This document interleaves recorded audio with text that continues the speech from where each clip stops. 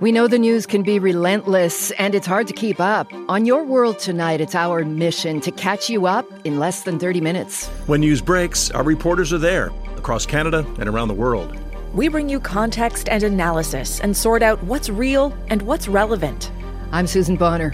I'm Tom Harrington. I'm Stephanie Skandaris. We host Your World Tonight. New episodes every night, 7 days a week. Find us wherever you get your podcasts. This is a CBC podcast.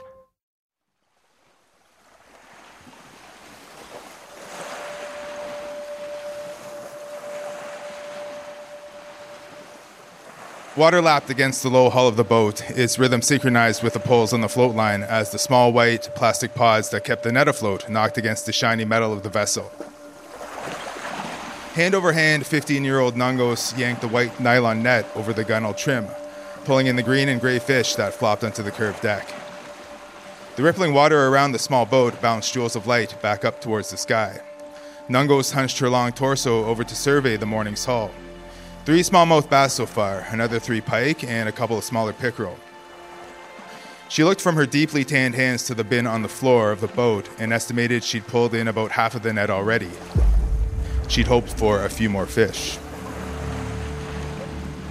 That's Waubgeshig Rice, drawing us back into a world he first dreamed up after his own end-of-days moment. A world that fell into chaos after the lights went out, and where an Anishinaabe family survives by returning to the land. 2 days had passed since Waubgeshig was born, and Nungos had proudly taken on the responsibility of harvesting food for the feast to celebrate her niece's arrival. On short notice, she decided that netting fish in the lake was the best option for a quick return, but it had only been a couple of weeks since the last netting, and she'd worried the lake stock was running low. A lot of the fish caught so far this season had seemed undergrown, and she'd heard similar complaints from other fishers. Nungos is the first person we reconnect with in Waubgeshig Rice's novel Moon of the Turning Leaves. It's a sequel to his 2018 bestseller, Moon of the Crusted Snow. In that book, Evan Whitesky and his small northern reserve deal with the fallout from a mysterious blackout. But we don't know why it went dark, or the real-life moment that inspired the novel. Until now.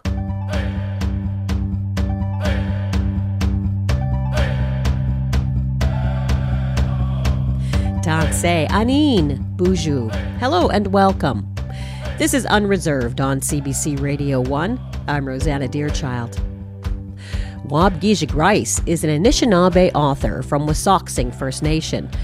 His writings around the apocalypse are works of fiction, but inspired by the destruction Indigenous people have already faced and overcome by leaning into the strength of community.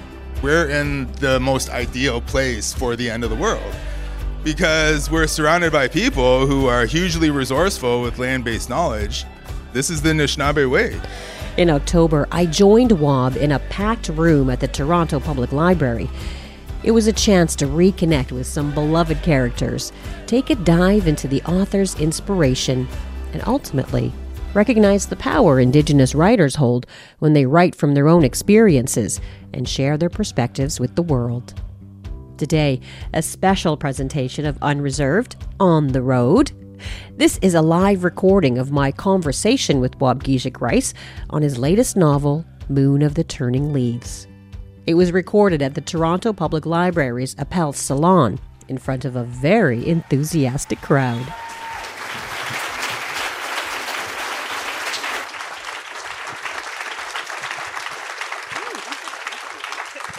So comfy. Usually I get like hard chairs and... Don't fall asleep. I am old, so you never know. I have a fan here because I'm menopausal. And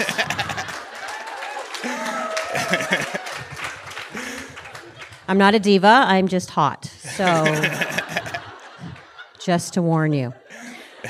All right, now I have to do the official part, as in introducing everything for the many cameras for my show Unreserved. I assume you all listen, right? Woo!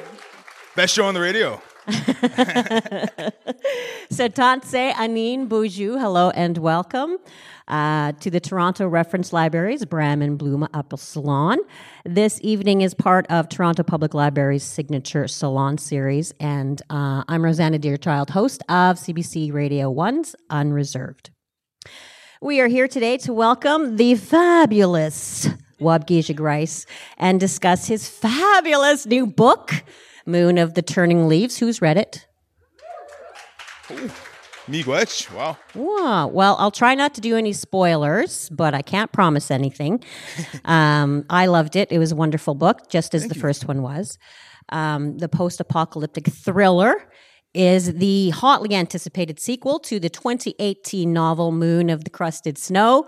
In that bestseller, Waubgeshig introduces us to Evan Whitesky, his family, and his tight-knit Anishinaabe community in northern Canada. It follows them after they are cut off from the rest of the world amidst a societal collapse. In Moon of the Turning Leaves, we return to Evan Whitesky and company 12 years after the lights go out. In the years since a mysterious cataclysm event, Evan Whitesky has led his community out of the res and into the bush, where they've been rekindling their Anishinaabe traditions. Please make welcome my friend Waubgeshig Rice. Ooh, miigwech.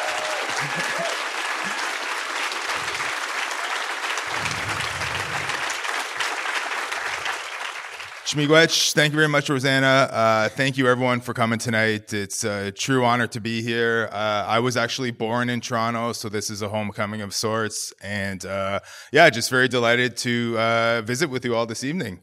And I guess I'll read a little bit of the that'd book. be great. Okay, cool. I'll just read the first few pages of chapter 1. This is pretty much a reintroduction to Nangos.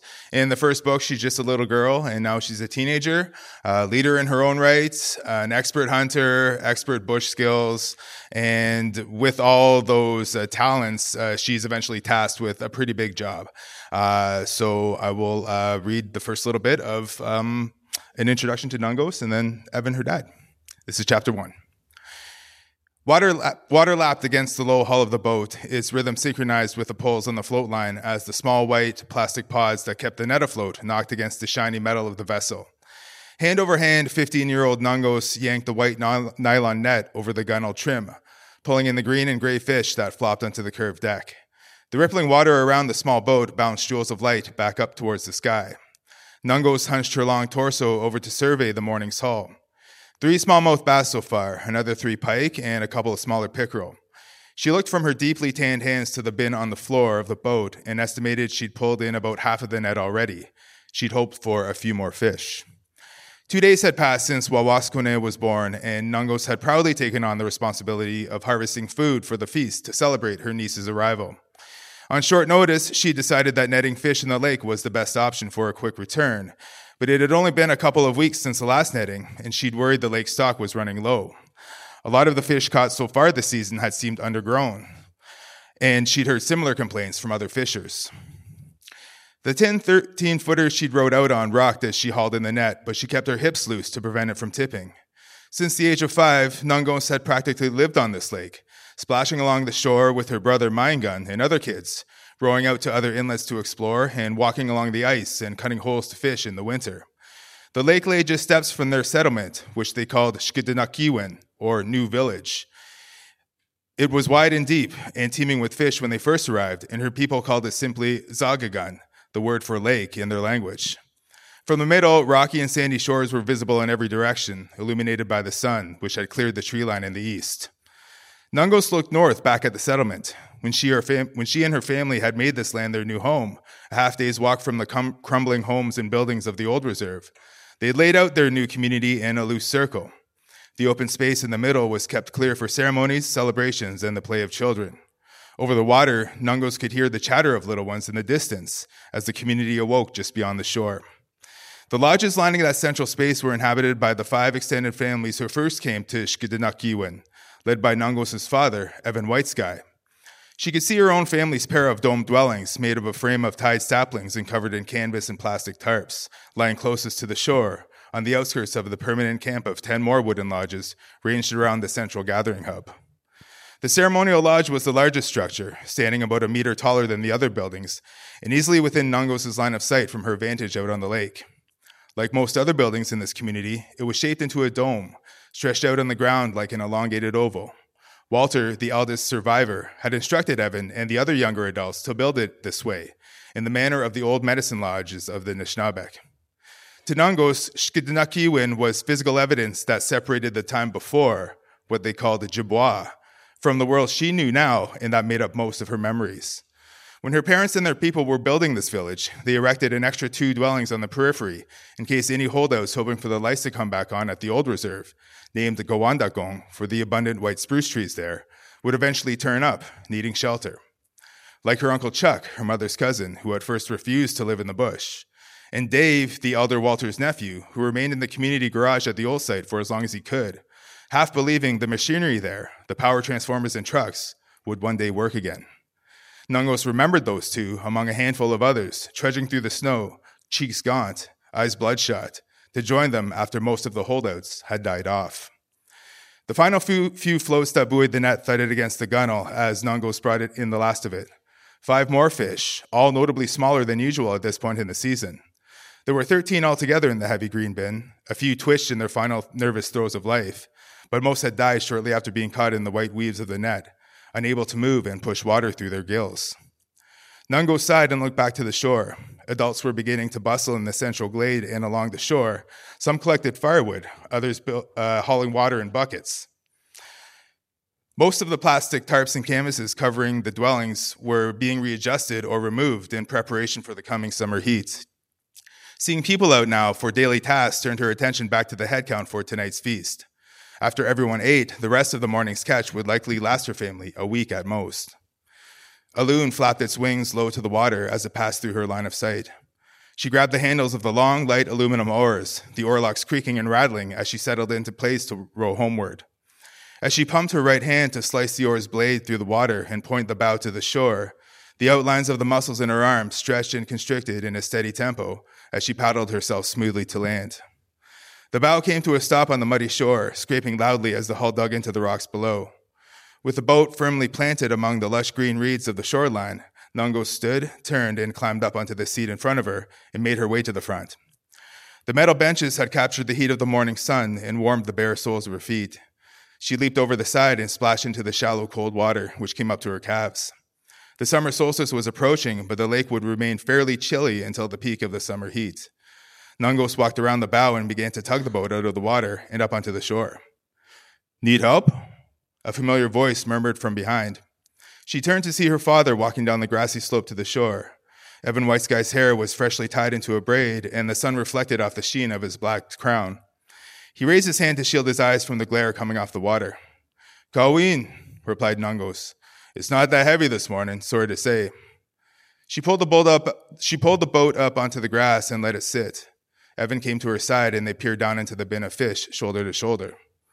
"If I caught those with a hook, I would have thrown them back," said Nungos. "But they got caught in that net, so most are already dead." "We'll make use of them," Evan said reassuringly. "Might be time to find better fishing spots," she suggested after a short pause.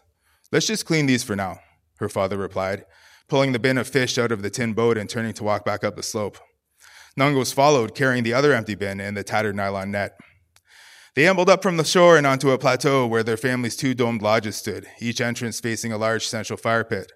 The larger structure to the west was draped in green canvas tarps, faded by sunlight but mostly intact. A slightly smaller lodge was covered in a shiny, crinkled blue plastic tarp that rustled with any movement. The greenhouse stood tall enough for full-grown adults to walk around upright inside with sufficient headspace. The blue dwelling stood lower, primarily a sleeping space, and a separate home for Nungos' brother, Mayingan, and his partner Piche, and their now newborn, Wawaskune. Evan carefully placed the haul of fish on the grass in front of the fire pit. Nungos tossed a big plastic bin and white net aside as they each took a seat on one of the stools arranged around the pit. The morning sun climbed higher, and the soft humidity from the lake began to bead on their sun-darkened foreheads and bare shoulders. "Apishin gashe?" Nungos asked, not seeing her mother anywhere. She went out to the garden earlier to get some stuff to cook with these gigonyuk. Then I think she was going to go see your aunties for a little visit, Evan said. I think a bunch of them are going to come by. They all want to see your little shemis. Where's the rest of them then? Asked Nungos. Inside sleeping still pretty tired from it all. She wanted to see the baby girl again, but didn't want to disturb the new parents. They sat in the comfortable late spring stillness. The sun climbed higher, accentuating their arid surroundings after several days without rain. The flies would descend upon them soon to feast on bare arms and legs, and they could only cover them up with long sleeves and pants or swat them away until the wood smoke from the evening fires provided a shield.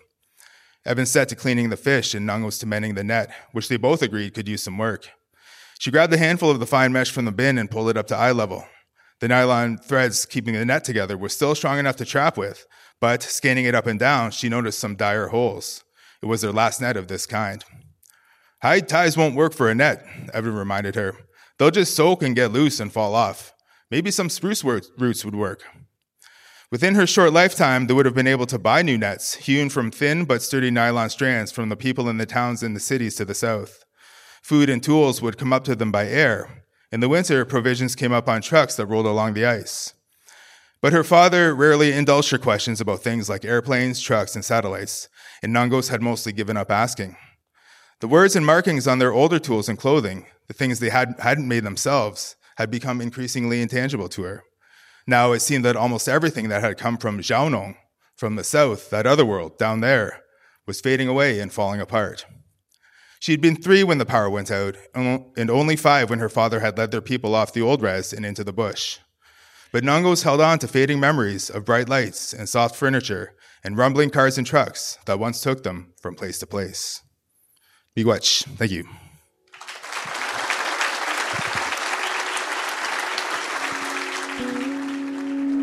You're listening to Unreserved on CBC Radio 1, Sirius XM U.S. Public Radio, and Native Voice 1. I'm Rosanna Deerchild.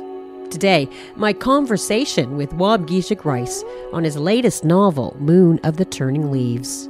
It was recorded live at the Toronto Public Library's Bram and Bluma Appel Salon in October. Now, 12 years has passed since the events of Moon of the Crusted Snow. When we saw Evan and his family, they were in the bush relearning their traditional ways.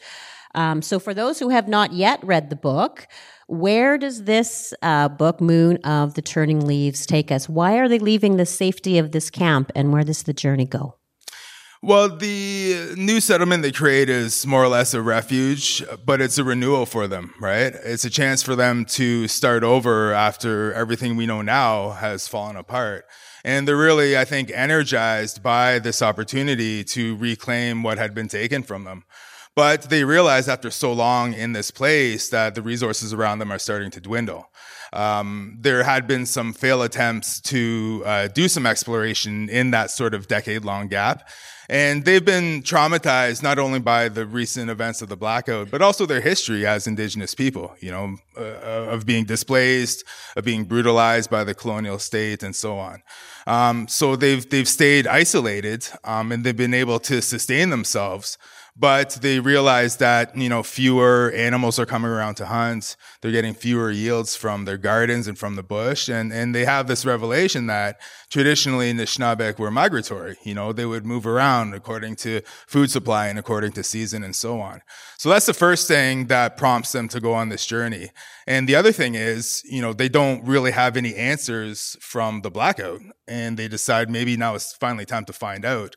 But what's really motivating that the most is the opportunity to reconnect with their original homeland, because they've been originally displaced from the North Shore of Lake Huron to far northern Ontario. So it becomes this quest of discovery, of hopeful reconnection, but also of re-energizing themselves as Anishinaabe in their traditional homelands now that they've been liberated by this catastrophe that has really pushed them beyond the state that had oppressed them for so long, right? So it's all those things, I think, wrapped into this wild and wacky quest through the bush.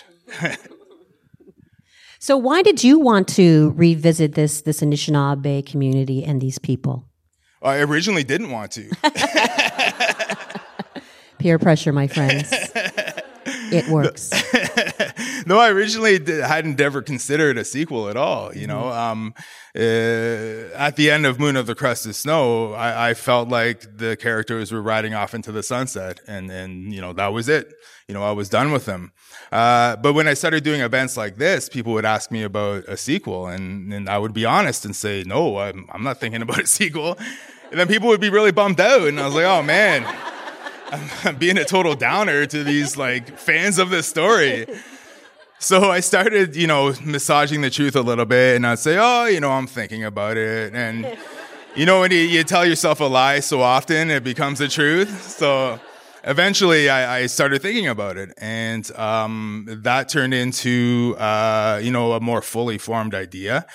And I partnered with my agent, Denise Bukowski, after Moon of the Crusted Snow had come out, and she said, you really should think about a fulsome idea for a sequel, and I'm sure I can find you a home for it. So I actually came down to Toronto in November of 2019, so almost 4 years ago, for a Tool concert with my buddies. And Denise said, hey, if you have some free time, I'll get you this meeting. And she arranged a meeting with Rick Meyer, who eventually edited the book, who's here tonight. And Ann Rick, Collins. where are you at? Oh, he's in the back. He's waving. There he is. Couldn't get front seats, eh?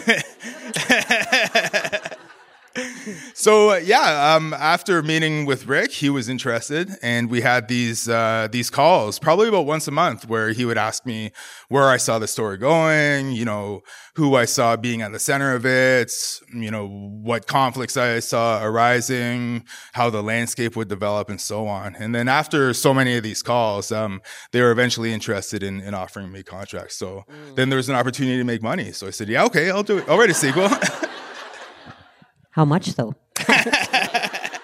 Just rude. I hope you held out for a lot, though.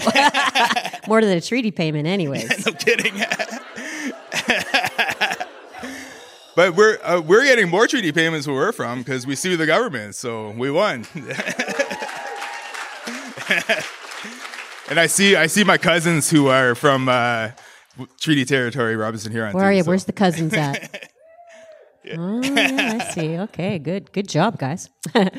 So what was it like revisiting this community and these people for you? It was really fun in the end. Eventually. Eventually, yeah. Oh, these guys. Even despite what happens to them, I guess. But no, like I grew to love these characters. I hold a deep respect for them. And to get back into their world and give them new life, essentially, was a huge honor for me. And it really, I think, invigorated my desire to write this story. Because, you know, they're the most important part of the story, right? Like, they're inspired by real people in my life, and in my community, and the wider Anishinaabe nation too. So it's really an homage to all those people in some ways by reimagining these characters in this new scenario. So, it really became, you know, a powerful emotional journey for me too, eventually. So when you stopped denying yourself and lying to people and finally re-entered that world, did the characters greet you and tell you what they've been up to, or was it sort of a slow telling of the story? I think I spent probably, you know, a good 7-8 months, really just allowing the characters to develop within my head, you know, and the biggest challenge for sure was, thinking about where Nungos and her brother would be, because they're just little kids in the first book, and now they're teenagers. You know, Maingun becomes a dad right off the hop, you know, first thing you see in the story.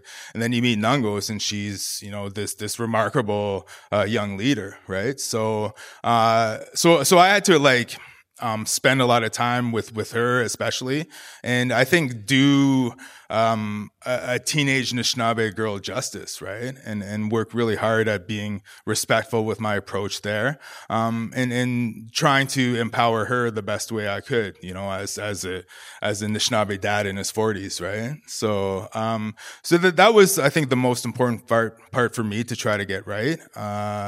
And yeah, just the rest of them, it was fun to sort of get back in contact with them and learn from them again. It was pretty cool. Did you have a favorite character that you were like, oh, I'm so glad I caught up with this person? There's with Evan and Tyler especially, like they're two of the buddies in the first book.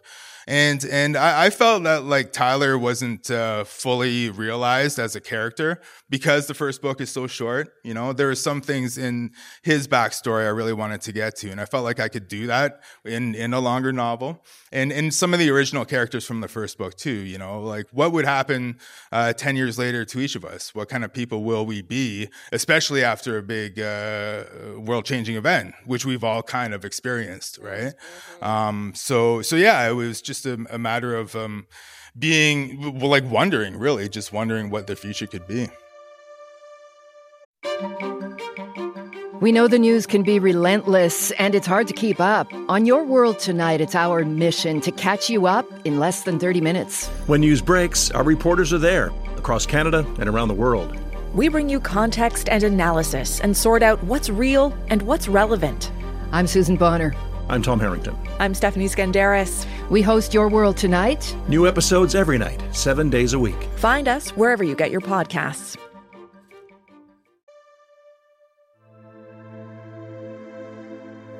This is Unreserved on CBC Radio 1, Sirius XM, U.S. Public Radio, and Native Voice 1. I'm Rosanna Dearchild. Today, we take you into Toronto Public Library's Appel Salon, where author Waubgeshig Rice joined me to talk about his latest novel. Moon of the Turning Leaves picks up where his first book, Moon of the Crusted Snow, left off. Evan Whitesky and company have made a difficult decision that will explore the depths of the human spirit when faced with some of the harshest experiences.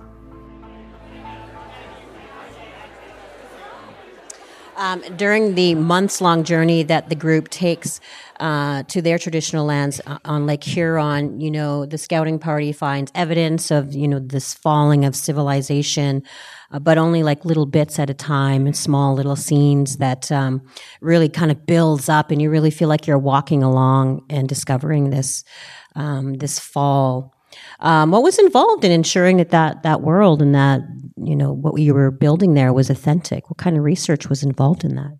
Oh, a lot, especially when it came to the cause of the collapse. Mm-hmm. In the first book, you don't find out what caused the blackout, right? Even though I always had an idea, you know, there was a cause in my mind, but I intentionally left that out for the sake of intrigue and mystery.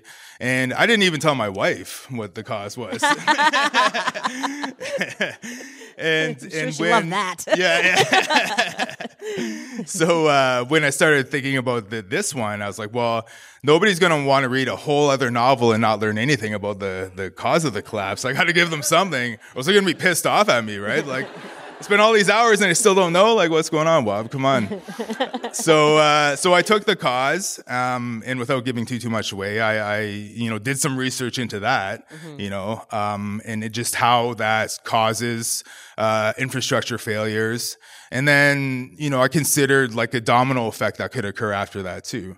And when you read it, you may think like, oh, there's all these things happening at once. That's kind of like a dog's breakfast of misery and catastrophe, right? But, we saw examples over the course of the pandemic of one catastrophe triggering another and then another and another, right? So I don't think that's outside the realm of possibility to see how it's portrayed in Moon of the Turning Leaves. And at the same time, they're still all piecing things together, right? They're only hearing stories from the people they meet about what happened, and they're not sure what's accurate and what isn't. And I think that's how it would actually play out, if either of us was up north and we're like quite literally left in the dark and everything changed and we came down not knowing what happened, that's how we'd have to form that picture of what the collapse was, right? But I think like having it set up as a long walk through the bush over the course of a summer helped reveal those things like one bit at a time. And like the general premise of like walking through the bush for a summer is kind of boring if you think about it, right?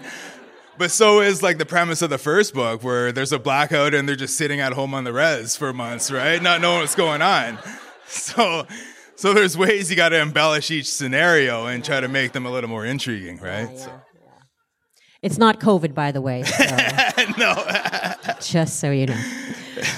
So as a former journalist and broadcaster, how did that experience inform or help you write the book?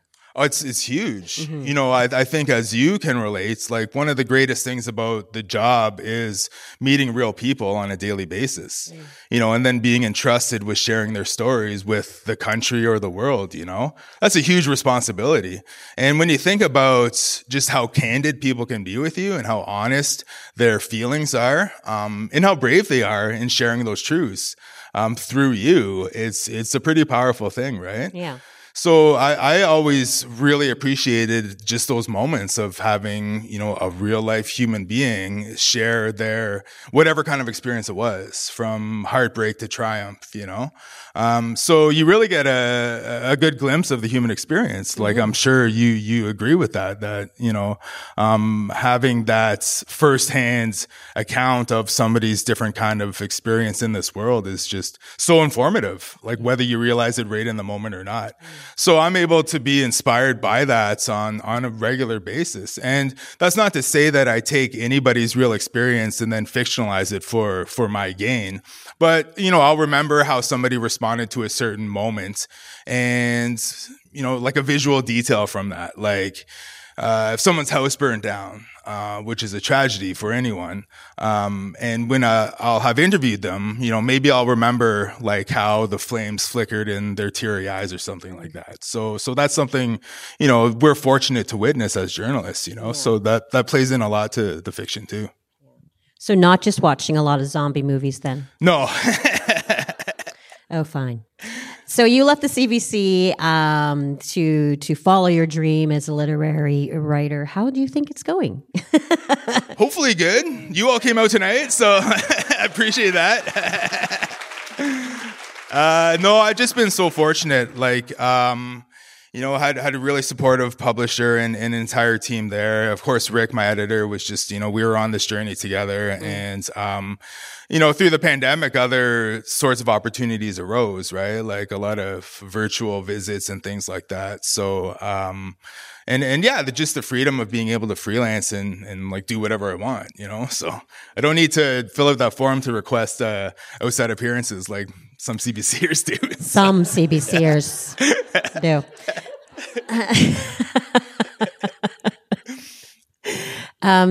Earlier you had said that in this book you reveal what the big event was, which you didn't do in the last book. And you wrote about this on your Facebook, that this was based on something that happened to you. Can you tell us what that was? Yeah, well, the first book was largely inspired by the blackout of 2003, 20 years ago. And I was working as a freelance journalist here in Toronto at the time, but I was home that day in Waubgeshig with my two younger brothers. We were house sitting for our dad and stepmom. And it was August 14th, you know, a hot, sunny summer day, and the power went out. And, you know, we thought that's kind of weird, but we didn't really think too much of it until the afternoon dragged on and it was still out. So we got bored and we got into the car and drove into Parry Sound, into town, which is about a 10-minute drive away. And we saw that all the traffic lights were out, all the stores were closed, and we're like, whoa, must be a big deal if the power's out in town too, not just the res, you know? So we saw some friends downtown and we stopped and talked to them. And one of them had heard on the radio that it was this huge blackout. You know, big cities like Toronto, Ottawa, Cleveland, Detroit, Boston were all in the dark.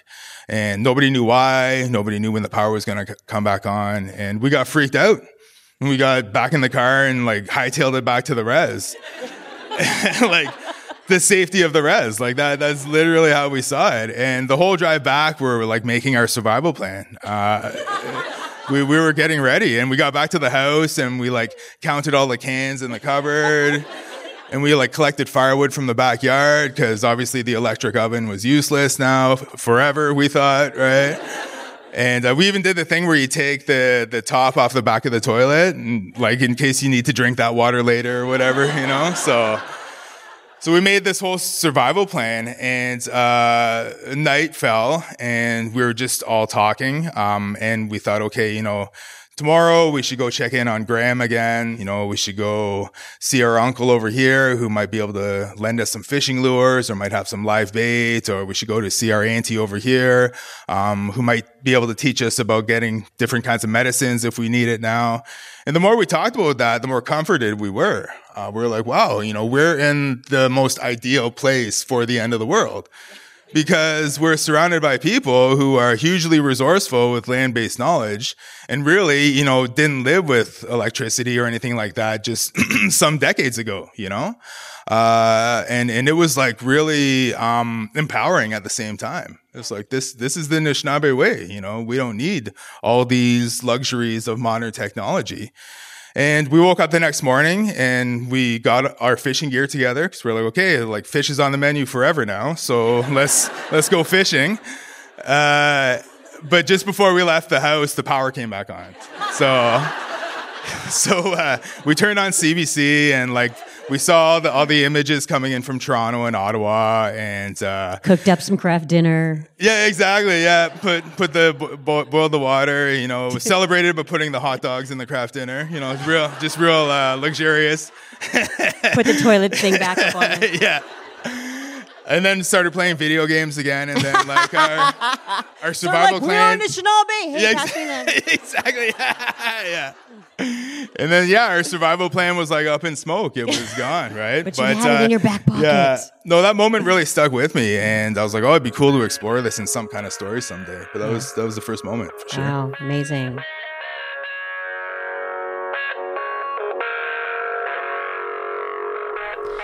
You're listening to Unreserved on CBC Radio 1, Sirius XM, U.S. Public Radio, and Native Voice 1. I'm Rosanna Deerchild. Today, Waubgeshig Rice on his book, Moon of the Turning Leaves.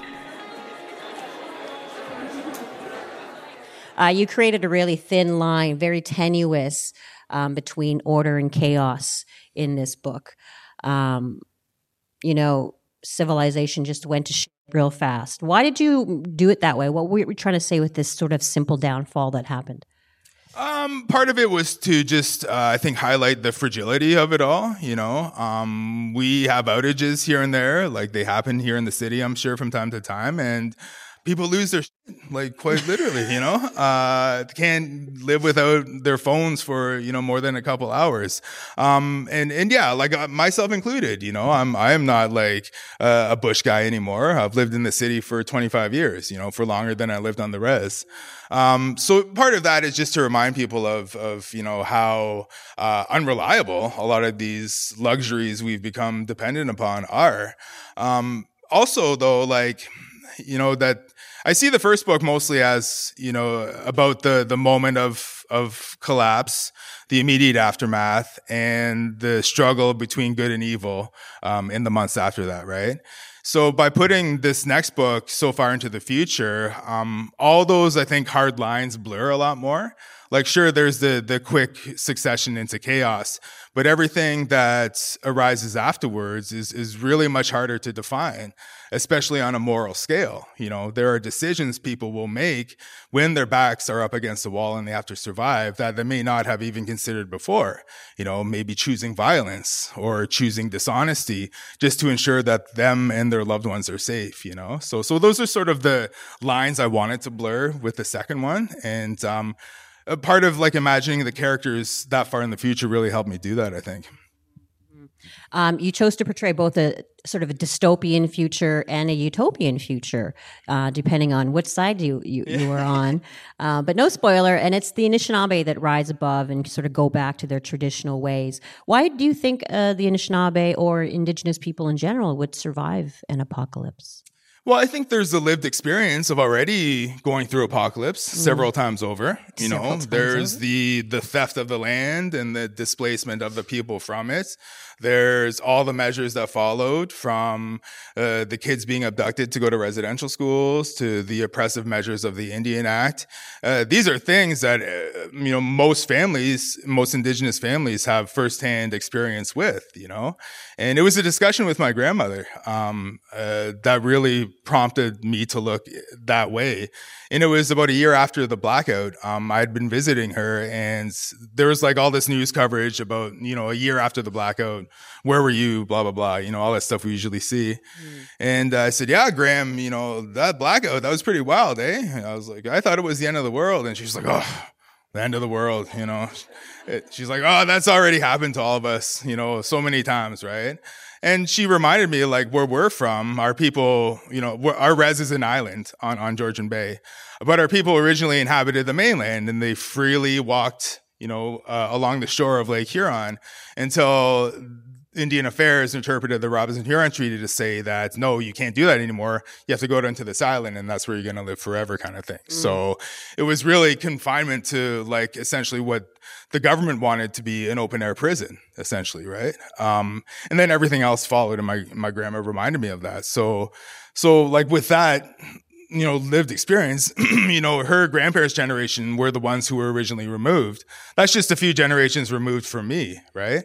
So that perspective was really crucial. And I was like, well, if you look around us and see what some of us have been able to revive and maintain, it's really inspirational. Of course, there's still a lot of hurt, a lot of trauma. There's still a lot of things that need to be repaired.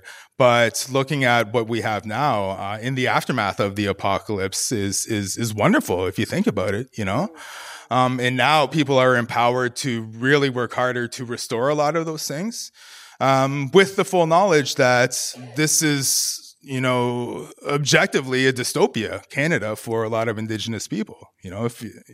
Like, languages are gone, customs are gone in many places. So, I think trying to flip that script and show what we've been able to do is not necessarily like utopic, but, it is more hopeful, as you say, and hopefully, it can allow people that perspective to feel triumph and joy again, for sure.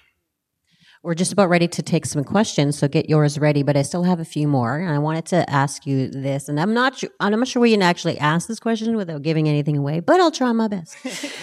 At the end of the book, as I was trying to read through my tears and cursing your name,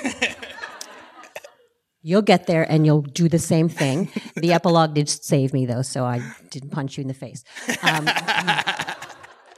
That's why I learned martial arts, to protect myself. That's right. From Rosanna. He's got a brown belt. But I'm an auntie and a menopausal, so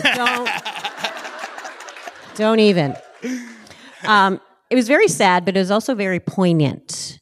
What were you trying to say with that last scene with Evan and his daughter? Well, to me, that was my... I won't give anything away. No, but of course, you'll imagine that they're the central figures. They're there at the end of the story, right? Like, the epilogue was my favorite part of the whole thing to write. Beautiful. It really was, I think, an opportunity for me to be more futuristic. And really to, I think, transpose those hopes I have for all of us, not just Anishinaabe, for Cree people, Haudenosaunee, whoever else across this continent, this Turtle Island, and maybe what we can hopefully accomplish someday, right? So that's where a lot of that came from. And that's not to say like it's my utopian vision of the future, because there are some difficult things that happen on the way to that, as Rosanna alluded to. But I think the messaging is pretty clear, and we embody a lot of that messaging today by what we do, by reminding people that Indigenous people still exist on this land. Our languages are still spoken. Our ceremonies are able to happen out in the open because they were hidden for so long. And it's like we didn't go anywhere, we're still here, right? So that's what I really wanted to try to capture for sure. And finally, Waub, by my count, there are 2 more seasons.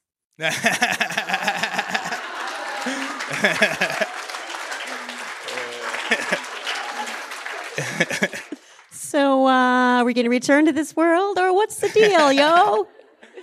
Well, I won't rule it out because I don't want to disappoint anybody. I learned my lesson. So yeah, I do have an idea for what a third could be, but it's like, to me, it's so ambitious that there's a great chance of failure. So I don't even want to say what the idea is. Maybe I'll get to it someday when I'm a bit older, but I need to write something else, man. Like, the end of the world stuff for the last almost 10 years is just, it can be a grind, right? Emotionally. So, next I want to write something a little more joyful, like a res comedy kind of thing, And like I have some of the greatest teachers, right? You know, so but yeah, you know, I won't rule out coming back to this world, but it's not going to be anytime soon. Oh, everybody with me. Oh. And the peer pressure begins. There it is, yeah. Well, Waub, thank you so much for this conversation. We're going to take questions in a minute, but thank you all for laughing and being loving. You're amazing. Waubgeshig Rice. Present a dear child.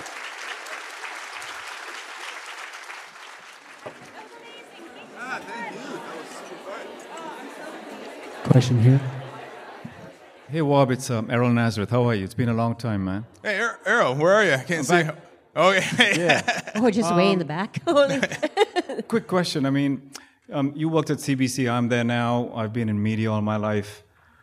It's no secret that the industries we're in are like mainly white, especially the publishing industry hasn't changed a whole lot. What advice would you give young BIPOC folks who are in the system, you know, trying to stay true to their vision, so they're not like pressured into like watering down our stories? You know how it's gone, man. Yeah. Like, what advice would you have for that, or what have your experiences been like? Yeah, thanks for that question, Earl. That's really important. My first piece of advice is to stick together and really have that solidarity with one another, because that's stronger than you think it is. You know, when I came into CBC in Winnipeg in 2006, Rosanna was there, Waub Canoe was there, Sheila North was there. There were a few other Indigenous journalists there too, and we were able to have our space essentially, right? And I was comforted in knowing that like Rosanna, Sheila, and Waub were also there, and any difficulties I had, I was able to confide in them, right? And vice versa, and so on. Without that, I don't think I would have lasted much longer than a few years at CBC, you know, because it is a grind, as you know. Whether people realize it or not, there is a dominant force within big institutions like that can really be oppressive, you know? So that solidarity was crucial. And then from there, it was like solidarity with Black journalists and more widely people of color and so on. And yeah, just don't be afraid to speak your mind. Like, it's really intimidating when you're going up against this behemoth of this system. But, you know, that support system that's been internalized there can really, really help you out. So as soon as you speak up, you're going to have people who have your back. And I think about back in 2008 during the apology, right? There was a major moment internally at CBC that was quite enraging for all of us. We knew that the apology was coming from the federal government in June of 2008. And because there were so many of us in Winnipeg, like, we were assigned to do all this coverage around it, right? And then we got this note from the language experts at CBC here in Toronto saying, you know, a lot of people are calling the people who went to residential school survivors. We don't agree with that. You can only call them former students. So obviously we were pissed off, and Waub Canoe really led the charge against that, and we came together and we fought that. And now it's indisputable that you call these people survivors, right? So that's what I would suggest. And it's hard, it's easy to say now, especially that I'm on the outside and I don't have to worry about being critical of CBC that often. But I'm just gonna go. But I think CBC.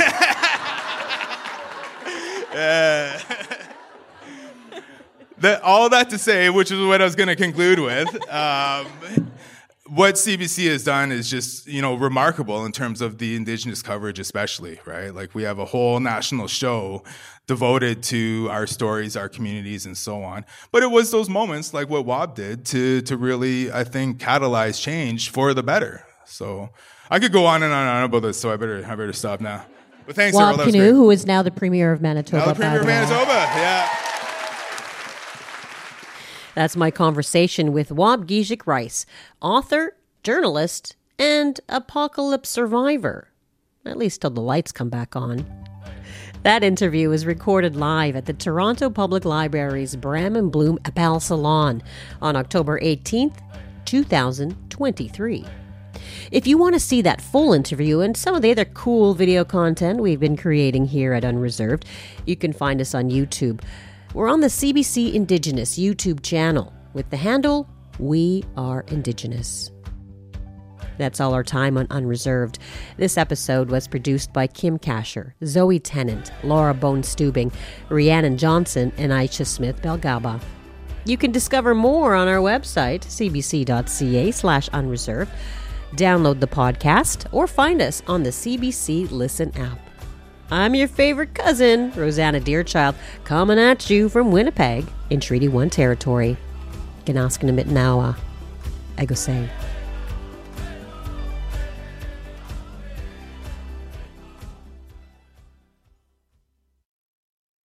For more CBC podcasts, go to cbc.ca/podcasts.